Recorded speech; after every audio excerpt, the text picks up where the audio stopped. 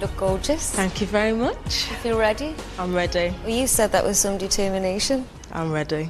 Okay, whenever you're ready. Watching television, watching television. Hello, and welcome to another episode of a very special episode, a podcast where I get to curl up on the sofa and talk TV with some of my favourite people. I'm Michael Lee Richardson. I'm a writer and youth worker based in Glasgow. And I always say based in Glasgow. I live in Glasgow. That's where I live. I love, I laugh, and I watch television. My very special guest this week is Juno Dawson, and we're talking about two or three episodes of The L Word from the early 2000s, the lesbian soap opera from the early 2000s, which I was really, really excited to talk about. We're mostly talking about a sort of ongoing plot point in The L Word, so you may have to watch a little bit of season 4, but that's no bad thing because it's a lot of fun. I had to watch it. I don't know if there's any way you can watch it as part of a streaming package, but I watched it on Amazon. And I bought season 4 for £9.99 here in the UK. Money well spent, I think, and money I will be able to deduct from my taxes later this year. I'm currently in the process of getting rid of the sort of mega flu that is going around at the moment. So I do apologise for my Phoebe from Friends sexy singing voice and my pug-like heavy breathing in this episode. It was not an intentional feature, but I hope it's not too distracting for you. So I really had a lot of fun chatting with Juno, and I think this is a really fun episode. So here we go. This is Juno Dawson. My very special guest this week is Juno Dawson. Juno is a best-selling novelist, screenwriter, journalist, and a columnist for Attitude magazine. Her writing has appeared in Glamour, The Pool, Dazed, and The Guardian. She's appeared on Pointless Celebrities, BBC Women's Hour, Front Row, ITV News, and Channel 5 News, This Morning and Newsnight. Juno's books include the global bestsellers This Book is Gay and Clean. She won the 2020 YA Book Prize for Meat Market. She also writes for television and has multiple shows in development, both in the UK and the US. An occasional actress and model, Juno had a cameo in BBC's I May Destroy You and was the face of Jekka Cosmetics' Play Pots campaign. Her newest books are Stay Another Day, which is out now, and her first book for adults, Her Majesty's Royal Coven, is out in June 2022. Hello, Juno. Hello. Gosh, that was a very thorough introduction. Thank you. Very thorough. All ripped from your website. Correct. Well done. Yes, I am right. I am right about myself. Yes. It made me realise reading that you're the first person on the podcast who's actually been on television, which is probably quite an interesting thing. You were in Holby City. I did a 6-episode story arc on Holby. I don't think I will be returning to television on that side of the camera, at least anytime soon. That is not in the plan for now. Not in the future. What was it like? What's it like being on something like Holby, which is really in everyone's living room? It must be a very peculiar sort of fame or experience or notoriety. I don't know what the word is. Yeah, it's a funny one because obviously I May Destroy You has gone like stratospheric. And it's interesting now, that people come up to me and they start the sentence with, I saw you in. And you think it's going to finish with Holby City, but it's nearly always I May Destroy You. Wow. But maybe that's just the kind of people I'm hanging around with. I went back to the gym last night for the first time since the pandemic, and there was a woman sort of staring at me on a treadmill, and I was like, oh God, do I look really transgender? And she sort of nodded and she went, Holby. And I was like, oh, wow. Okay. Clocked as Holby. Clocked for being on Holby. Yeah. But it was fun. It's a strange one. It's difficult to separate my feelings about Holby from the experience of filming Holby, which was at the height of the second peak. Last Christmas when everybody was locked down. It felt very weird. It was when London was like properly a ghost town. And, Holby had to kind of ferry me from my home down on the south coast to Elstree and Boreham Wood, which is where they film. And then I was secreted away in like a Premier Inn, and I couldn't do anything else. So it was a very, very strange experience. And then on set, we were still filming with the 2-meter rule. Oh, wow. So, you know, when you watch those episodes, it's abundantly clear that nobody is within 2 meters of me, kind of. And yes, it was a very odd experience. But I will say this, the cast could not have been more lovely and welcoming, and the whole crew as well. Because I was really worried, obviously, like going into a show that's been running for 20 years, that it would be cliquey and that nobody would talk to me in the green room. But everybody was absolutely just lovely. Everyone. Oh, that's always nice to hear, actually. Like, well, yeah, it's always nice to hear that, but then you also like to hear if everybody's been really bitchy and horrible to each other. Yeah, as well. I just have not had that experience. I think possibly returning drama or soap opera, if you will. I think you are making like an episode of television every fortnight. Yeah. You know, and we're in soap operas in like Coronation Street in Hollyoaks, it's even faster than that. You're making like an episode every couple of days. There just isn't time to be a diva, I don't think. Because you just wouldn't get anything filmed. And of course, we were all working under sort of extreme circumstances with the pandemic as well. So there was kind of like a blitz spirit. For me, it was nothing to do with Holby and everything to do with the fact I realised I'm definitely one of life's little writers. Yes. I like being in control of things. And as an actor, you are so fundamentally out of control that it's just not for me. Oh well, a good thing to have done, and something amazing to have like cut your teeth on as an actor. Oh my God, totally. And let's not forget, I May Destroy You. I think a lot of the success of I May Destroy You was about my 2.5-minute appearance. Definitely. I think when people think of I May Destroy You, my role as Scarlett casting agent is really what stands out. It was a nice thing to see though, because I hadn't realised that you were going to be in that, and I remember watching it and be like, "That's Juno Dawson." Yes, it is. What a moment. We're going to talk a little bit about your TV tastes and then talk about your very special episode. But first of all, I'm going to take you right the way back to the beginning and ask what sort of thing you liked watching when you were younger. Ooh, I watched a lot of telly when I was little. And my first memories of TV are Doctor Who. I really vividly remember the character of Perry having her head shaved.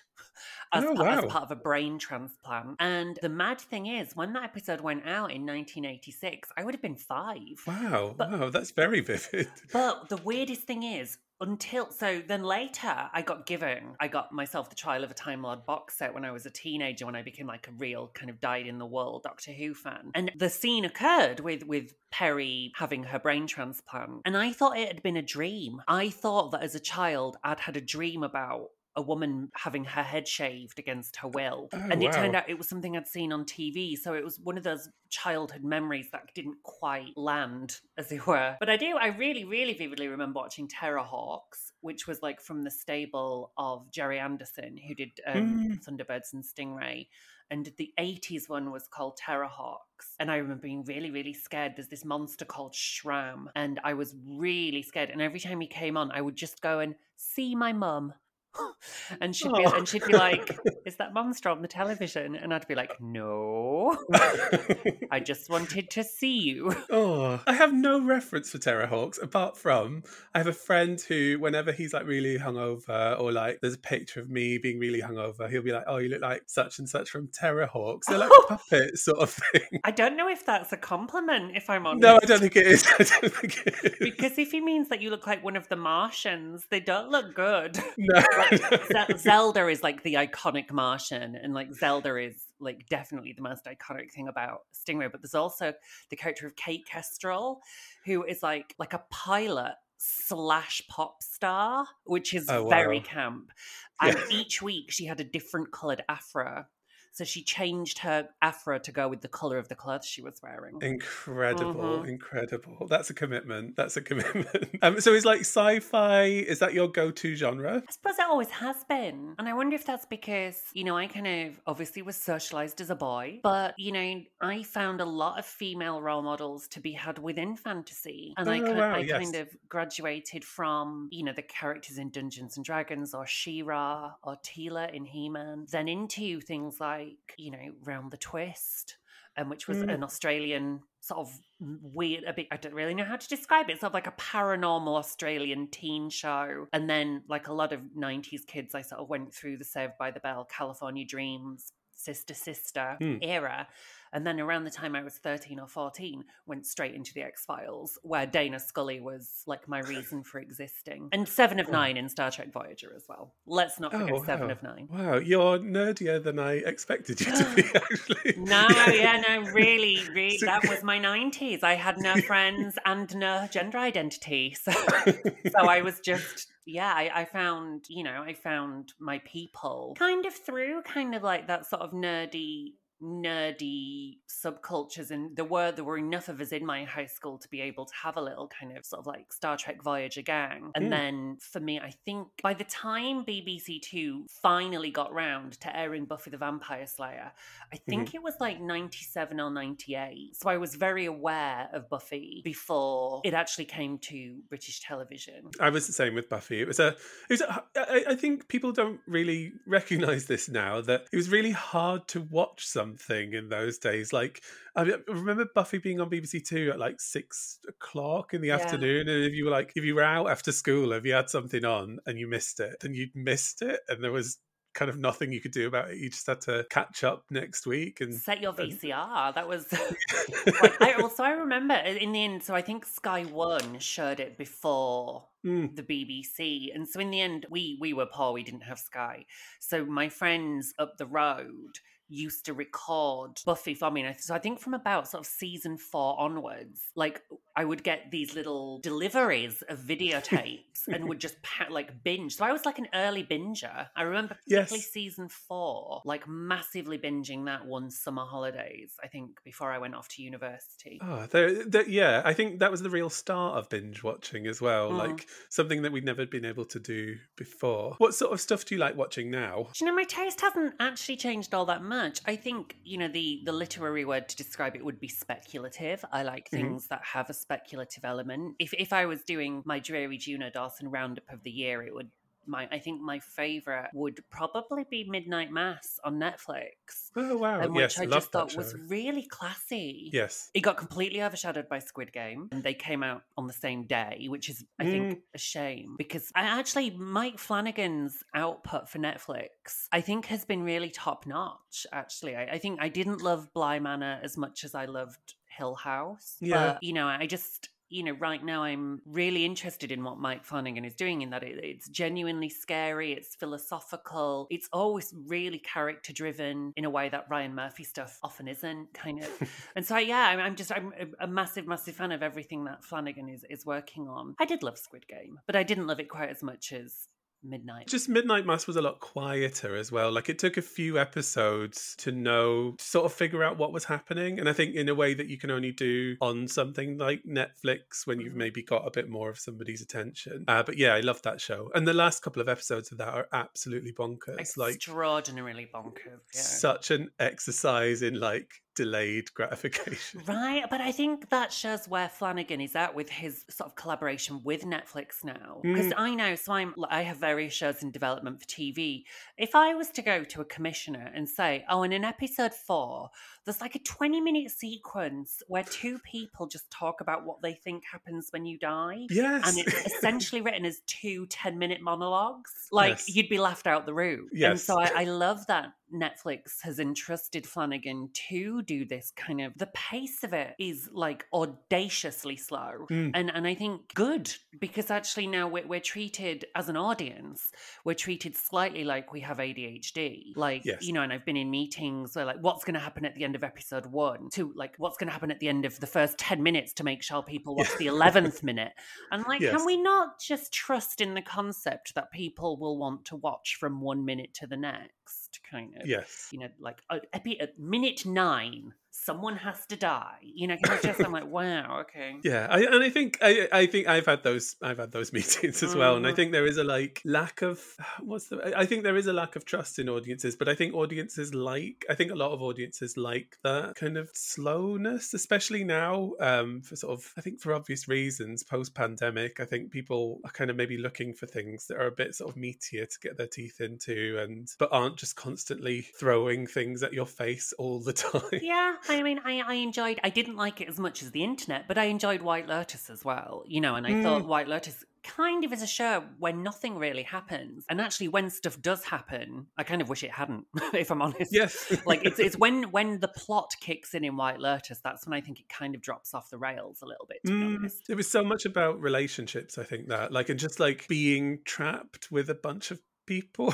Yeah. Even if it's in this beautiful place. And trapped by their own sort of machinations as well. The fact they've created this cage of their own building and that they're all stuck in their egos in lots of ways. And I thought that worked really well just as a character study.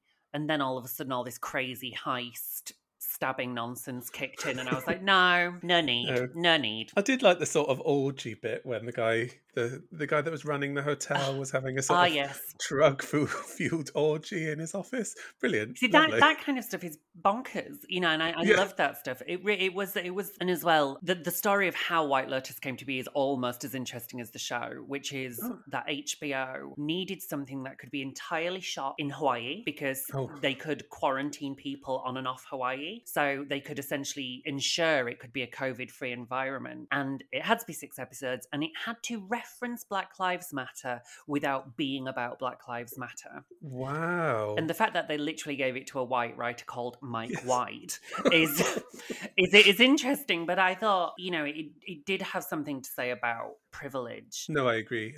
It was more subtle than, say, L Word Generation Q, which obviously we're going to come to shortly. But it was, the treatment, particularly of the people indigenous to Hawaii, I thought wasn't great. But oh well. I'd rather watch White Lotus than I would a lot of things. Look at it up. Yes, me too. What's your comfort watch? What's the show that you go back to? Well, it was Buffy, but obviously in a post Me Too world, you know, it's a shame Buffy doesn't have a creator. But you know, obviously I have a whole podcast about Sex and the City, and I find it doesn't matter how many times I watch Sex and the City, I never tire of it. And I know it's crap, but there is something about Friends. You know, Friends, you know, I was in year 9 when it started. It bridged the most difficult years of my life. And when it wrapped up, I think I was finishing out like my teacher training. Did it finish the year I did my teacher training or something? So yes, it ran from when I was 14 to 24. So like what a weird decade kind of. So there'll always be a place for Friends, but actually in recent years, I think Schitt's Creek has kind of moved into that place in my heart that that Friends used to fill. And I think I'm on my 3rd time around with Schitt's Creek now, and I find it so warm and lovely. Yes, I agree. I do think people are a little bit sniffy about Friends and a little bit I think there's a bit of a snobbishness about Friends. I get 100%, yeah, I get its sort of problematic elements, but I think as a sitcom, it's like, it is funny and it's good, and it's all we had at the time. I think it's the best we had at the time. Absolutely. As well. When you compare it to some of its contemporaries, it definitely holds up better. And I don't think anybody ever gave those 6 performers the credit they had in that. All of them, the comic timing is just phenomenal. I mean, I think Jennifer Aniston in particular is, you know, I think she's extraordinary in that show. Absolutely. The character of Rachel could be a really unforgiving character, but she's genius. Yeah, she's brilliant. And Lisa Kudrow as well, I think, is, I mean, to look at what she's gone on to do since Friends is pretty impressive, I would say. Well, Valerie Cherish, I mean, there's nothing really left to say about the comeback, but it is perfect television. What's something that you watch a lot of that's outside of your wheelhouse, or something people wouldn't expect you to watch?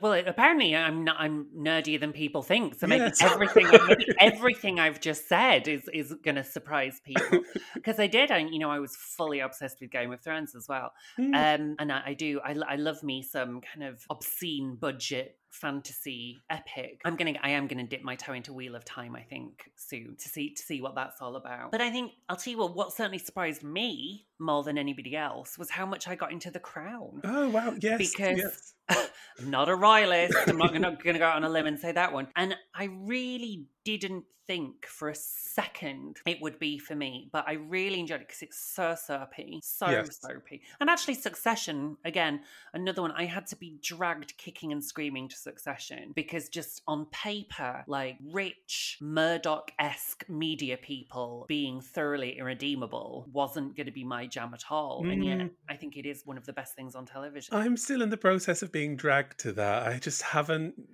made the leap, and I know I will at some point and watch it. But there's something, I think I'm in the same position where I'm like, why would I want to watch that? That's not, it just doesn't appeal to me. But honestly, it's its own little island because it doesn't make any sense. It's like that conversation with commissioners. So what you're saying is every single character is loathsome. yes. That's exactly what I'm saying. And yet you do find your emotions and your allegiances in particular kind of pushed and pulled. So in that regard, it feels in some ways like Game of Thrones in that you're never quite sure who to trust or who to believe in. And yes, it's absolutely a satire on the world we live in today as well. And I think that's part of the appeal too, which is these are some dark times. So it needs a very dark comedy to reflect maybe the darkness of our times. And it is a comedy. But without a doubt, it's a comedy. Yeah, I think that's maybe the part that hasn't crossed over for me, the fact that it's funny. Like, I think a lot of people are really focused on the drama elements and the sort of machinations that are going on. But yeah, I think I need to check it out for myself and see what it's all about. What's an iconic TV moment you go back to again and again? Oh my God. Where to begin? The ones that I talk about endlessly with my friends was obviously the ultimate. It was Cheryl Cole versus Tracy Cohen on the X Factor series 10 Witches. Whenever you're ready. I'm ready. You said that with some determination. I'm ready. Whenever you're ready. I mean, just when sometimes we fall into loops where we will just do that for about 20 minutes. Even better if somebody goes into it without being aware and just saying, I'm ready. To which one of us will say, you said that with some determination. and then off we go for several hours. So there's that one. There's obviously We Were Rooting for You from America's Next Top Model. A beautiful monologue. Which I've performed at a cabaret night as well. It was really good. A dramatic reading of Tyra's rant at Tiffany. Those are the two which really stick out in my mind. Those are the two which I think I've used a lot. And then obviously a lot of Drag Race moments as well. Yes. And that's, if you have a group of queer friends and if they do not speak Drag Race, you're going to be in trouble. What do you talk about? Well, it's quite nice. And so what's happened is actually a lot of kind of my queer adjacent friends basically realised it was like Duolingo. They were going to have to watch Drag Race if they wanted to be able to communicate on any sort of meaningful level with us. In that sometimes, and obviously at the time we made fun of Laganja Estranja for kind of speaking in this kind of like RuPaul's language. But actually, if you she was ahead of her time. She was, because if you sit down in a room of queer people, it is just like Furbies making noise at each other like, yes, girl. Girl, look how orange you look, party. I'm from Azusa. Not today, Satan. And you just kind of like, just go again, just like all these little catchphrases kind of going off. But again, the good news is that, Drag Race has been going for so long now that there truly is a soundbite for any eventuality. For any occasion. For any occasion, something will fit. It's going to be fine. Oh, what a time to be alive in the time of RuPaul's Drag Race and her ever-expanding empire. She never sleeps, Rachel. It's the mass industrial RuPaul complex. Yeah. What are you watching right now? Well, this very moment. Yes. Well, actually, no. Weirdly, this is how we've come to this episode, which is I'm 7 episodes into season 2 of the L Word Generation Q, in which I am. What is this relationship I have with the L Word? It's so odd, and obviously we live in the time of shows being rebooted from the dead, often for no reason. Like I was going past a billboard that Dexter's back. Oh. Who was asking for that? Who was asking for fresh episodes of Dexter? It feels like it finished about 5 years ago. Yeah. I don't. really get it. And they're rebooting True Blood. Oh, I'm like, wow. no. There's really no need. There's No need. one needs this. This is so strange. And, I don't understand why. And I understand the logic behind the L Word, which was Eileen Chaikin quite rightly said, we finished this show in 2008 and there hasn't been a lesbian on telly since. Which isn't strictly true, because obviously we had Orange is the New Black. And I do think Orange is the New Black in some ways was like the spiritual child of the L Word. Now that you say that, absolutely, it absolutely is. Yeah. And obviously there was meant to be a spin-off from the L Word called The Farm that would have seen Alice Piasecki go to prison for the murder of Jenny Schechter. And Spoiler alert. They filmed a pilot. It had Famke Janssen in as well, and the pilot was never picked up. So we nobody has ever seen The Farm, as it was called. But then it feels like, because Eileen Chaikin was involved in Orange is the New Black as well, I believe. In fact, I'm sure she was. And so you can kind of see that the notion of the comings and goings of a women's prison was very much on her mind kind of around 2010. And so that was where Orange is the New Black kind of stemmed from, although obviously it's based on a book as well. And so I find myself right now back with Generation Q. I haven't seen any of Generation Q yet, and I'm definitely going to watch it. I think it's going to be my Christmas holidays. Yeah, because season 1 and 2 are on Sky TV and Now right now. I'm so interested to know what you think of it. It's so crunchy. It hasn't been an easy birth. As of yet, they've not announced whether or not there's going to be a season 3. And it's interesting because they always said with the L Word, they almost went from season to season and they never knew if they were going to be renewed for more.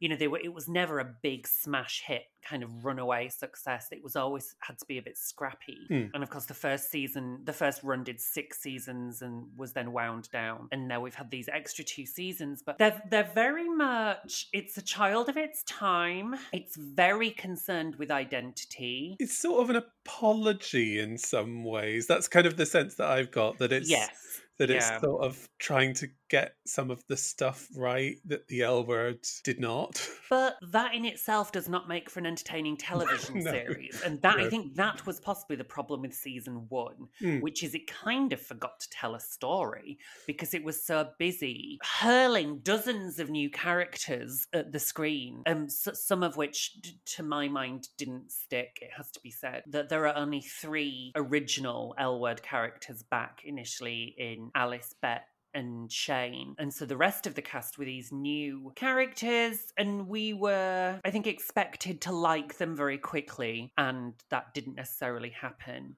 So it was a difficult one. Season 2, I think, has been better in that it feels soapier. And I think, having just rewatched the episodes that we're about to talk about today, the L Word was soap. It was a big, glossy lesbian soap. And I'm not quite sure what it was season 1 was necessarily trying to do. It was tricky. But then I remember the pilot episode of the L Word wasn't very good either. It took a little while for the L Word to warm up. Agreed.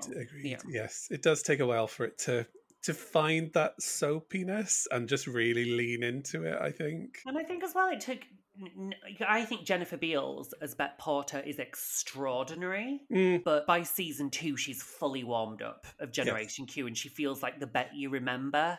And my theory is Jennifer Beals as Bette Porter is best when she's ranting about art. Like, genuinely. No, I think I would agree, actually. And I think I've got some stuff to say on that for the episode itself, because it did strike me while I was watching it. Shall we move into your very special episode or episodes? Episodes, sorry. So this one's a slightly tricky one. I've chosen like a story arc more than an episode, but it was a very special story arc. Yes, the Sounder Saga. I think the Sounder Saga. Sounder. Oh, Sounder. Oh, you've already talked a little bit about the L Word, but what's your relationship with it? Like, when were you watching it? Well, do you know, I think this is a big part of my affection for the L Word.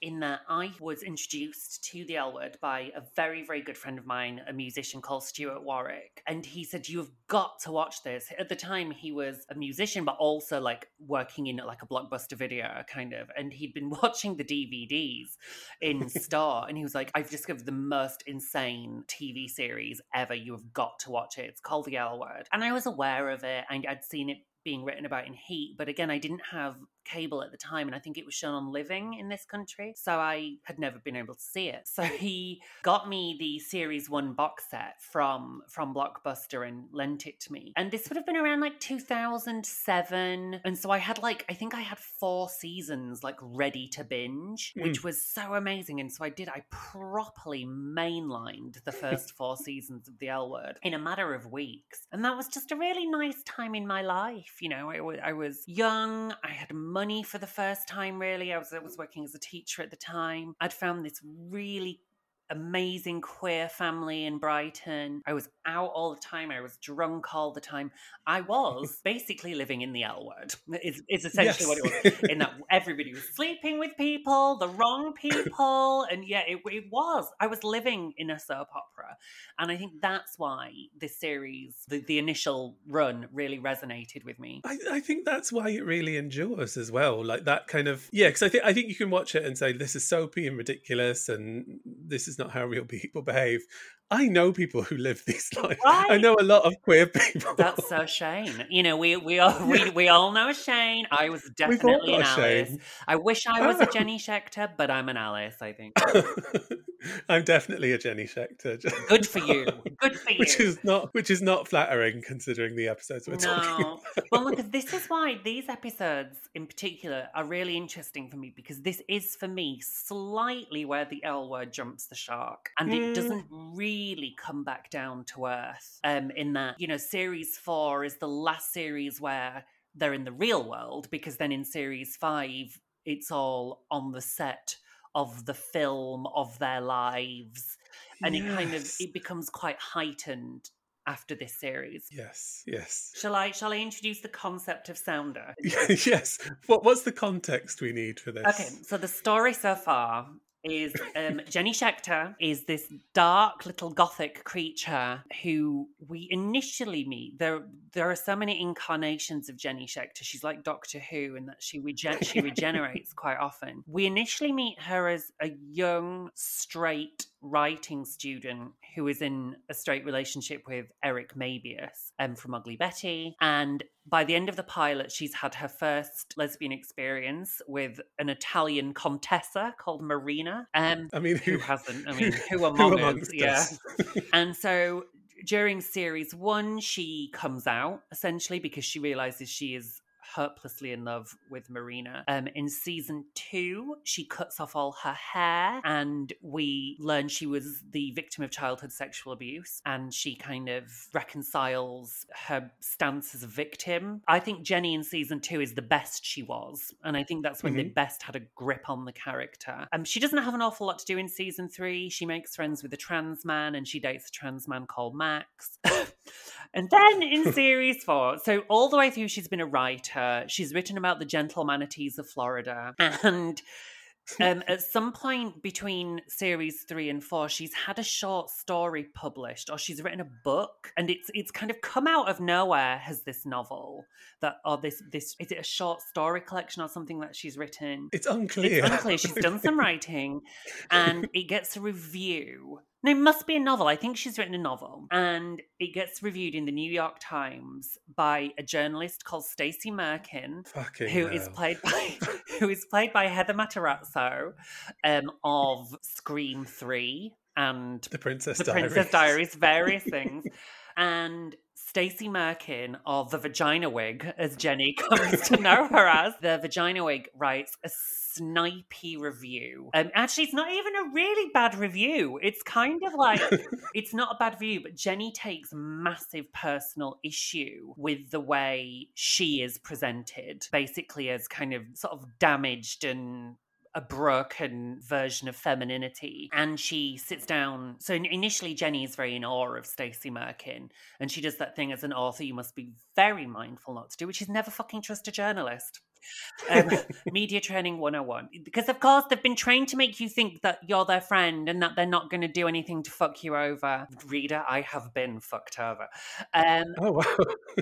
And then Jenny, so when this review comes out, Jenny is furious. She's livid and full of rage. And Sybil Shepherd's character, Phyllis, tells Jenny it's a shame you can't, get your revenge on Stacey Merkin, who has claimed that her girlfriend is basically a saint. She has said, the world would be better if everybody was like my girlfriend, who is this vet, who is a saint. And so Jenny, the seeds are sown of Jenny's revenge. And Jenny decides she's going to fuck with Stacey Merkin by kind of seducing her girlfriend, I guess. But in order to seduce the girlfriend, she goes about it in the most macabre way possible. And it's not good, Jenny. No, it's not good. It's not great, but also watching it back, not as bad, I think, as I remembered. I mean...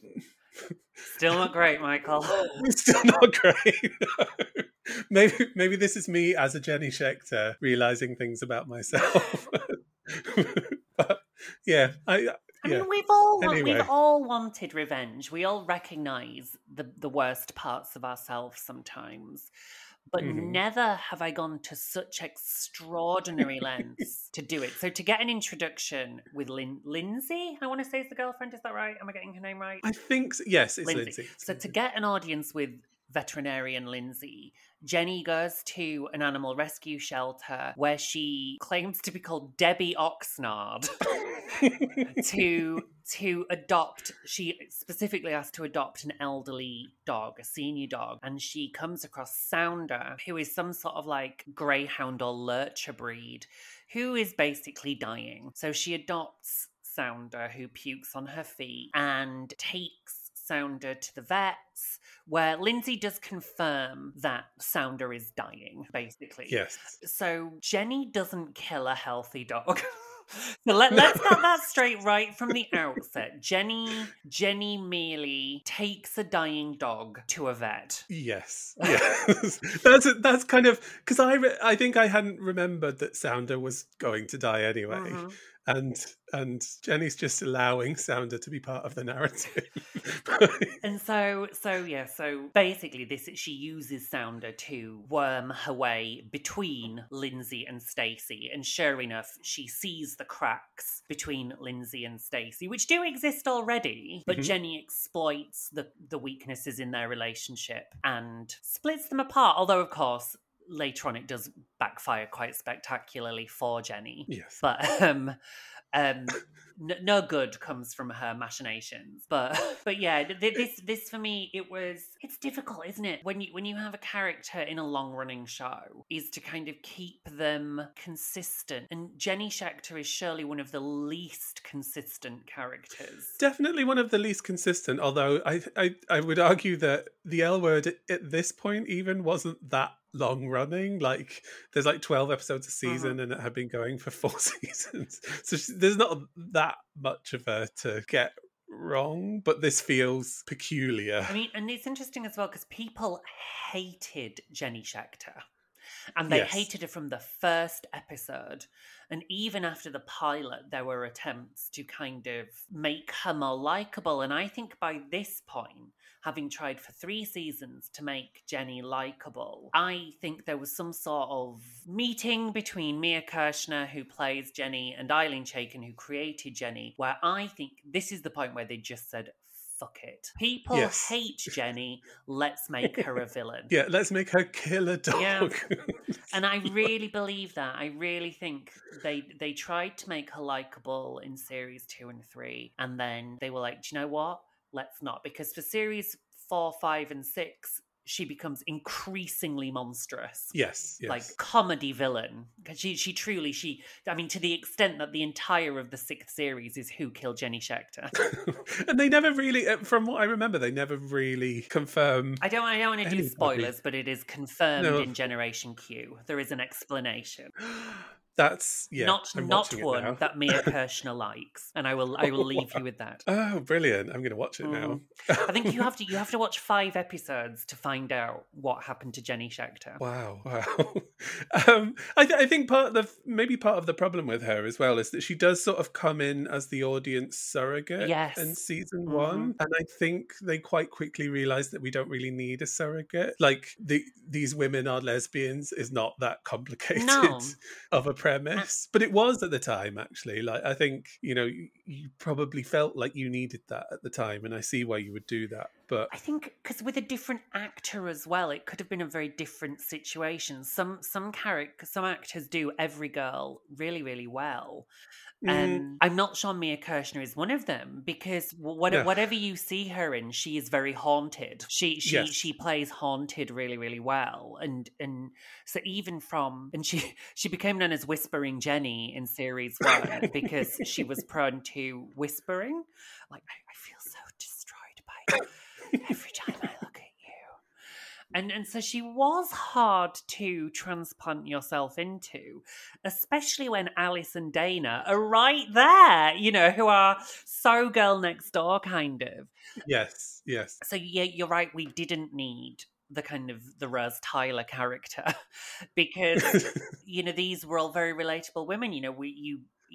Tina and Bet were mummy and daddy, and then like Shane, Alice, and Dana were kind of the kids. We didn't really need Jenny because we already had this very well established kind of found family kind of. But I do, despite everything, despite Sounder, I do love Jenny, and for me she was always the highlight. Absolutely, yeah, she's my favorite because she's so at the center of a lot of the mad stuff that happens in the L Word, I think. Because I did a Jenny Schechter. So lest we forget that around the time these episodes were airing, I had just sat down to write my first novel. And I did a Les Girls. I stuck all my friends in my first novel. And it has caused trouble because, like Les Girls, there is an adaptation in the works right now with the BBC of Hollow Pike. And there was an issue where very early on I said, and these characters are based on my high school friends.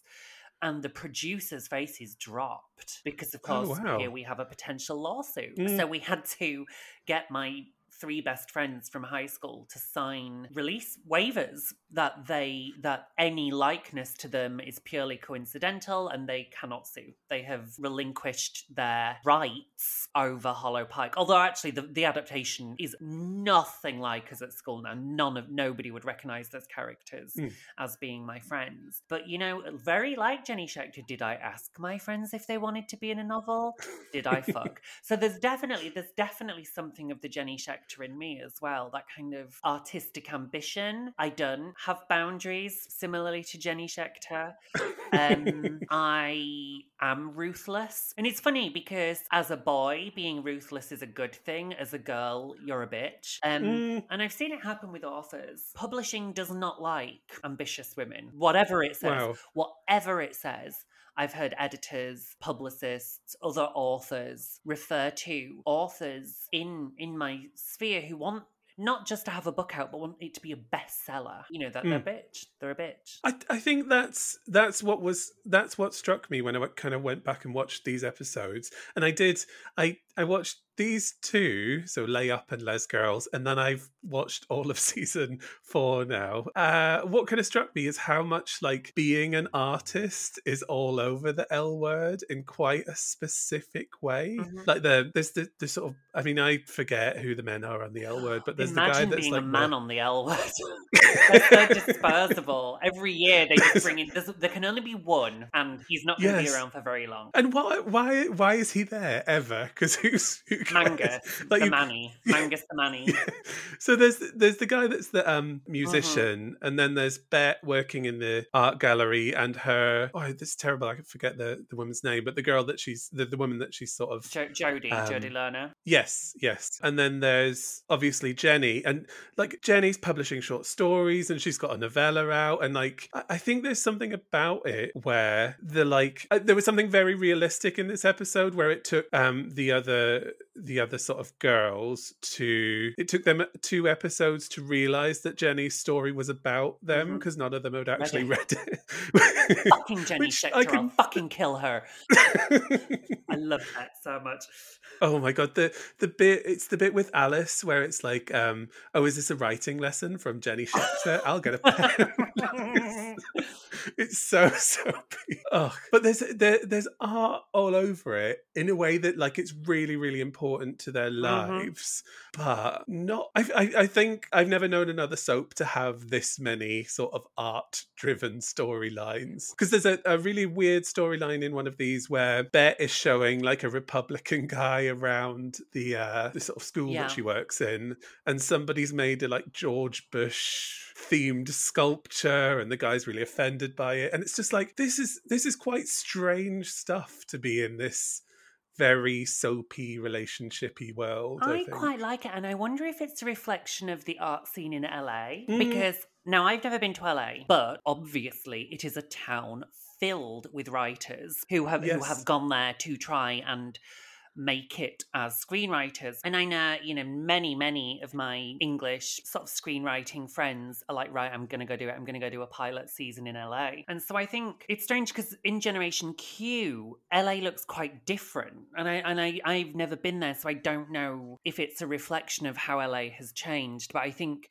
the original run was set largely around the West Hollywood area, I think, which is notoriously queer. And it felt quite local and quite small and quite cozy, whereas the LA of Generation Q feels very urban and very kind of downtown skyscrapers, and it feels less cozy as a result. It feels like it's more, maybe they wanted it to feel more sprawling. LA's a really big fucking city. Maybe they wanted it to feel bigger and less cozy, which I think was a mistake, because I think soaps should always feel cozy. I think the art scene throughout those first 6 seasons, and in the second series of Generation Q, where the art scene makes a comeback in a really big way, it feels like the scene in Layup where Bet's giving a lecture, and she just casually name drops Jeanette Winterson and gives this quote about how art moves us away from the material into the sublime or something. And you're kind of like, this is a writer who loves art, and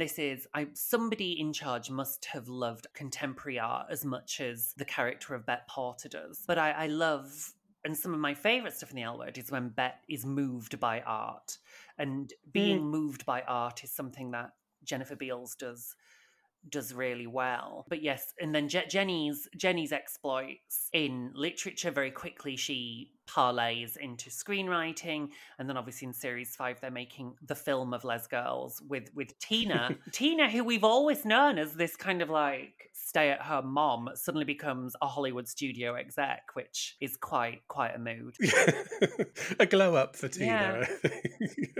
She's kind of a boring character. She's one of my least favourites, bless her. Yeah, although it's so tricky, and I know this is the big debate amongst fans of the L Word, which is, are you standing Tina and Bet, or are you not? Now, I think there is something about those two together. I think they have really wonderful chemistry, and I think I was shipping them, to be honest. But I know a lot of people don't. A lot of people, it's not so much that they hate Tina or Bet, it's that they hate Tina and Bet together. I think I'm on that side, because they're just not... two people who are very good together and in love is often not that interesting to watch. It makes dreadful TV, absolutely dreadful television. So I'm fully with you on that one. I do think they're great in that sort of, the two mums to the rest of them role. But in terms of storylines of their own, I much prefer Bet when she's off kind of sowing her wild oats and having a lovely time. Yeah, and you're right. I mean, a lot has been said about the sins of the L Word and the things it got wrong. They were mostly very thin. They were very femme. It was problematic in that they literally cast a half Indian actress to play a Latina. The issue around Max's transition, there was some absolutely wild dialogue around Max's decision to transition, with Kit telling him, "You're giving up the most precious thing in the world." Nothing can be like being a woman. Well, yes, unless you're a man, Kit. It's absolutely wild, but when I watch that Max stuff, I'm like, this is so of its time. It's so of its time. But there are people who talk like that, and there are people who say things like that. I mean, you only need to go on Twitter and you can see a lot worse Oh my than God, that being yeah. said to trans men. By And J.K. Rowling. I mean, come on. Yeah. yes. Like, I think, the L word is the least of our issues. And actually, do you know what? As a trans person, I was never outraged by the Max plotline. Don't get me wrong, there was some choice dialogue, but his masculinity was never called into question. You know, No. and actually, and interestingly, I'll tell you someone who never doubted Max was Jenny Schechter. Yes, yes. I think there was some later stuff way later where Jenny said some dodgy shit around the time Max was pregnant. Actually, it's funny, Max, there's never an explanation in Generation Q of where Max has gone. The actor who plays Max has come out as non-binary since and uses they them pronouns, because that was a controversy as well. That at the time, the actor who played Max didn't identify as trans, but now they do. So actually history has kind of righted that wrong all by itself, kind of. Yeah, Generation Q has a much more diverse cast. I find it a shame that they have two trans actresses and neither of them play trans parts. I find it, I see, you know, when you can see what they're trying to do, but you're like, Yes. I still want to know where trans women fit into this world. And I don't Yes. have the answer for that. Jamie Clayton is great from Sense8. It's really cool as Tess, but I think we're led to believe she's cis, as is Sophie Giannamore's character as well. So it's kind of like, now, maybe, do you know what? Maybe it's because in the United States, nobody is having the conversation about are trans women. So it's almost like they don't see how needed that conversation is for us here in the UK, whereby, you know, the notion that you would have a trans lesbian is just fundamentally outrageous according to the BBC, you know. So if the character of Tess in Generation Q is trans, the fact that she has relationships with cis lesbians is a really positive thing. And that's why it's a shame for me that in an attempt to be like, trans actors shouldn't have to play trans roles, I think they missed an opportunity to tell a really interesting story about trans lesbians. I think so. I'll have to go back and watch it though, definitely. What's the stuff that you really like in this episode? Or these two episodes? Well, it's definitely because, do you know what? When I picked these episodes, obviously it was because of the sounder Stacey Merkin vagina wig plot and what it means for Jenny in terms of her being an out-and-out villain. But there's so much stuff around this that I had forgotten about. The basketball game. Yes. Is I love Pappy. oh God, the character. Well, again, one character who was even more hated than Jenny was Pappy. So she was unceremoniously dumped. In series 5, there is no explanation of where her character has gone. She just vanishes, gone, forgotten. And then she rematerializes once with some explanation about where she's been. But yeah, Pappy, don't get attached to Pappy. Yeah, the Pappy stuff, which is, again, history has deemed it offensive in that you did have an Indian woman playing a Latin American character, and it really plays up to stereotypes about Latina American women, the cornrows, the jewelry, the attitude. It was not good. And actually Sarah Shahi, who played Carmen, was also not Latina.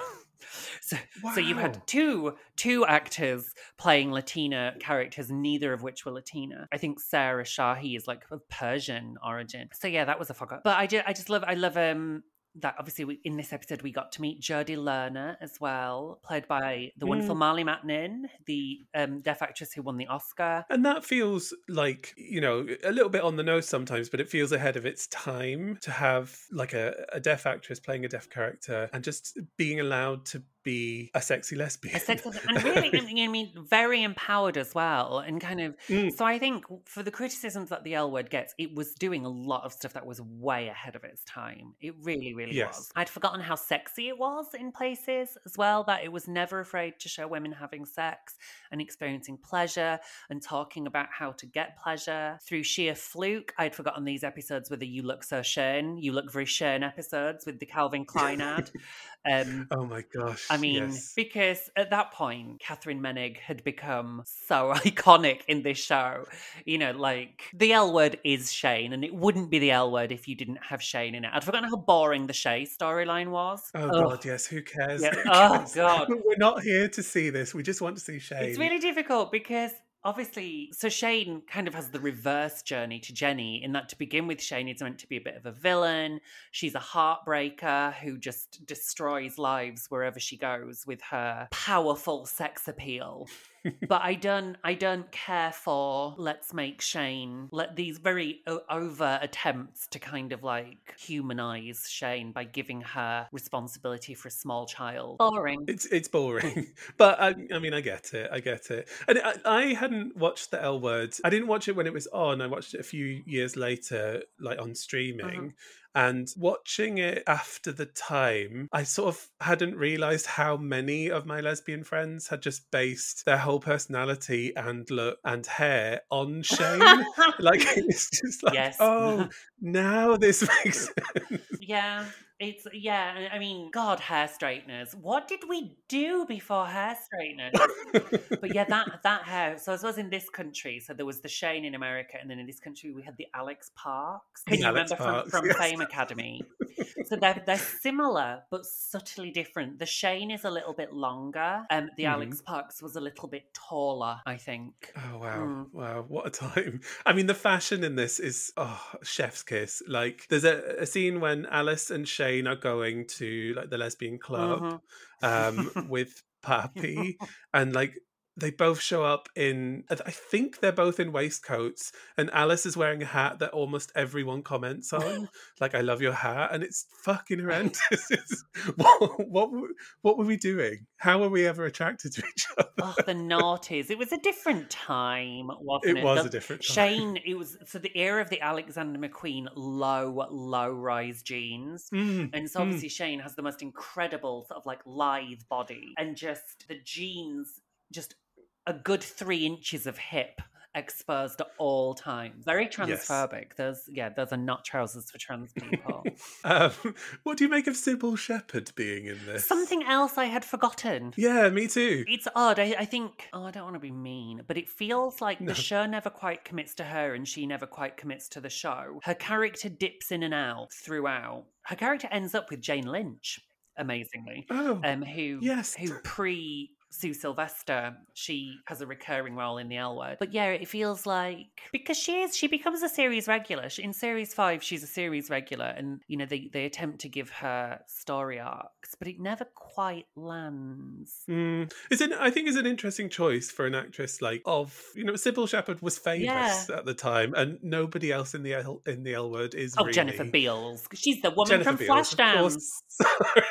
Sorry, I do stand corrected. Apart from Jennifer Beals, it doesn't feel like that kind of show, and then Sybil Shepherd turns up, and it's quite it's noticeable. Like, you can see the joins. You're very right. Yeah, which is sometimes an actor comes with almost too much baggage, and I think you might have a point. I think possibly when you know someone as well as we sort of perceive that we know Sybil Shepherd, it's hard to join a cast, and even harder to join a cast after 4 seasons as well. Yes. I think bringing in, I don't know, sometimes it works. Look at Anya in Buffy the Vampire Slayer. You don't need to be there from the beginning to feel like part of the furniture. But for every Anya, there is a Riley. just leave it there. Oh, I'm a Riley apologist. Don't get me wrong. He's such a massive ride, but I would have had to get Willa to erase his memory or something. Just please stop talking about the initiative. It's so boring. I mean, who cares? We're not here for soldiers, but sorry. God, we've sidestepped into Buffy. Yeah, we've wound up in Buffy with a different lesbian. What makes this a very special episode? Is there something that resonates for you? Do you know what? I think it is. Honestly, it's about that time. So for me, it was about 2007 or 2008 when I was living in the L Word. And I think possibly Sounder is a cautionary tale to writers about where's the line. No, it absolutely is. And that is the line. And also, it's both in show and out of show, in that, however much I, wanted to be Jenny Schechter, and I kind of did, don't kill a dog. There's no coming back from that. And also, as a writer, don't jump the shark. Keep it. Don't do something you can't come back from. And I think the Sounder storyline is something, unfortunately, that the character of Jenny couldn't come back from. And after that, it only got more stupid. And until its inevitable demise in Series 6, and where she's involved in a whodunit, which felt ridiculous, which felt wrong for the series anyway. I mean, I think Eileen Chaikin, before Generation Q, said if you want to pretend Series 6 didn't happen, you don't have to. Because nobody wanted a whodunit in the L Word. like it was crap and kind of forgotten about after the first episode until the last episode anyway. But I think so that's the cautionary tale there, and that's I think why this episode really sticks out in my mind. Like make sure that you always keep it true to the world you're creating in. Although we know later on in series 5 Jenny gets Sounder too. Yes, I was going to mention Sounder the Pomeranian, yeah. Which is that, I mean, that is really dark, that she gets another dog and calls it Sounder. Oh, she's brilliant. I fucking love her. Oh, I know it's terrible and I know she is awful, but I still love her. I think there's something... They were in on the joke. Eileen Chaikin and Mia Kirshner were in on the joke, and I think that's why it's so enduring. I think you're so right with that, because I think that's one of the things, I think sometimes... when I talk about the L Word with people, there is a bit of a sense that, oh, it's this ridiculous show and it's all these kind of ridiculous plots and nobody really lives like that. But I think they're in on it, and it's supposed to be like that. It's soapy, it's fun. You know, you wouldn't get away with a show like this if it wasn't this high drama. It would be boring. Yeah, so I do think they're in on the joke a lot of the time, more than people give them credit for. Yeah, and I think if there's one thing to remember, it's that just make it about the characters' relationships. We don't need crazy plot lines. This is almost me counselling myself about my current screenplay. If the characters have amazing chemistry, it's enough to see them fall in and out of love. You don't need to make a film within a film where a bunch of actors are playing fake versions of the existing characters. You don't need a whodunit. You just trust in the characters and trust in the fans. Oh, that's good. That's good counselling. I needed to hear that today as well. Oh, there we go. So thank you. You're welcome. Thank you so much for talking to me today. What a treat it has been. Thank you for having me. It's been a lovely chat. Where can people find you? And where do you want to be found, I guess? I'm at Juno Dawson on Twitter for now. I keep threatening to leave. Twitter and Instagram. And my new book, Stay Another Day, is out now. And it's brilliant. Thanks. It's brilliant. Thanks, Michael. Top read. Bye. Bye, everyone. And there we go. What a fantastic chat with Juno Dawson. I really, really loved watching The L Word. And I have to admit, since I recorded this episode a couple of weeks ago, before we'd even heard of Miss Omricon, I went back and watched a lot of season 4 and a whole bunch of season 5 of The L Word. And I've had a fantastic time. Yeah, do check out Juno's book, Stay Another Day. If you're looking for a good kind of young adult contemporary Christmassy book that's going to put you in the festive mood, then I would definitely check that out. You've got a couple of days left before Christmas to get it ordered or downloaded or whatever you do with your books. This is the last episode of a very special episode in Series 1, but we'll be back I'm going to take a bit of a little bit of time off, and I'll be back in February. And my first guest will be Miss Claire Biddles with an episode of Being Human called The Looking Glass, which I had such a fun time watching, and I can't wait to chat to Claire about that. And I can't wait to see you in the new year either. Have a fab Christmas when it comes, if you celebrate. Otherwise, have a really lovely time and a great New Year's Eve, whatever you're doing.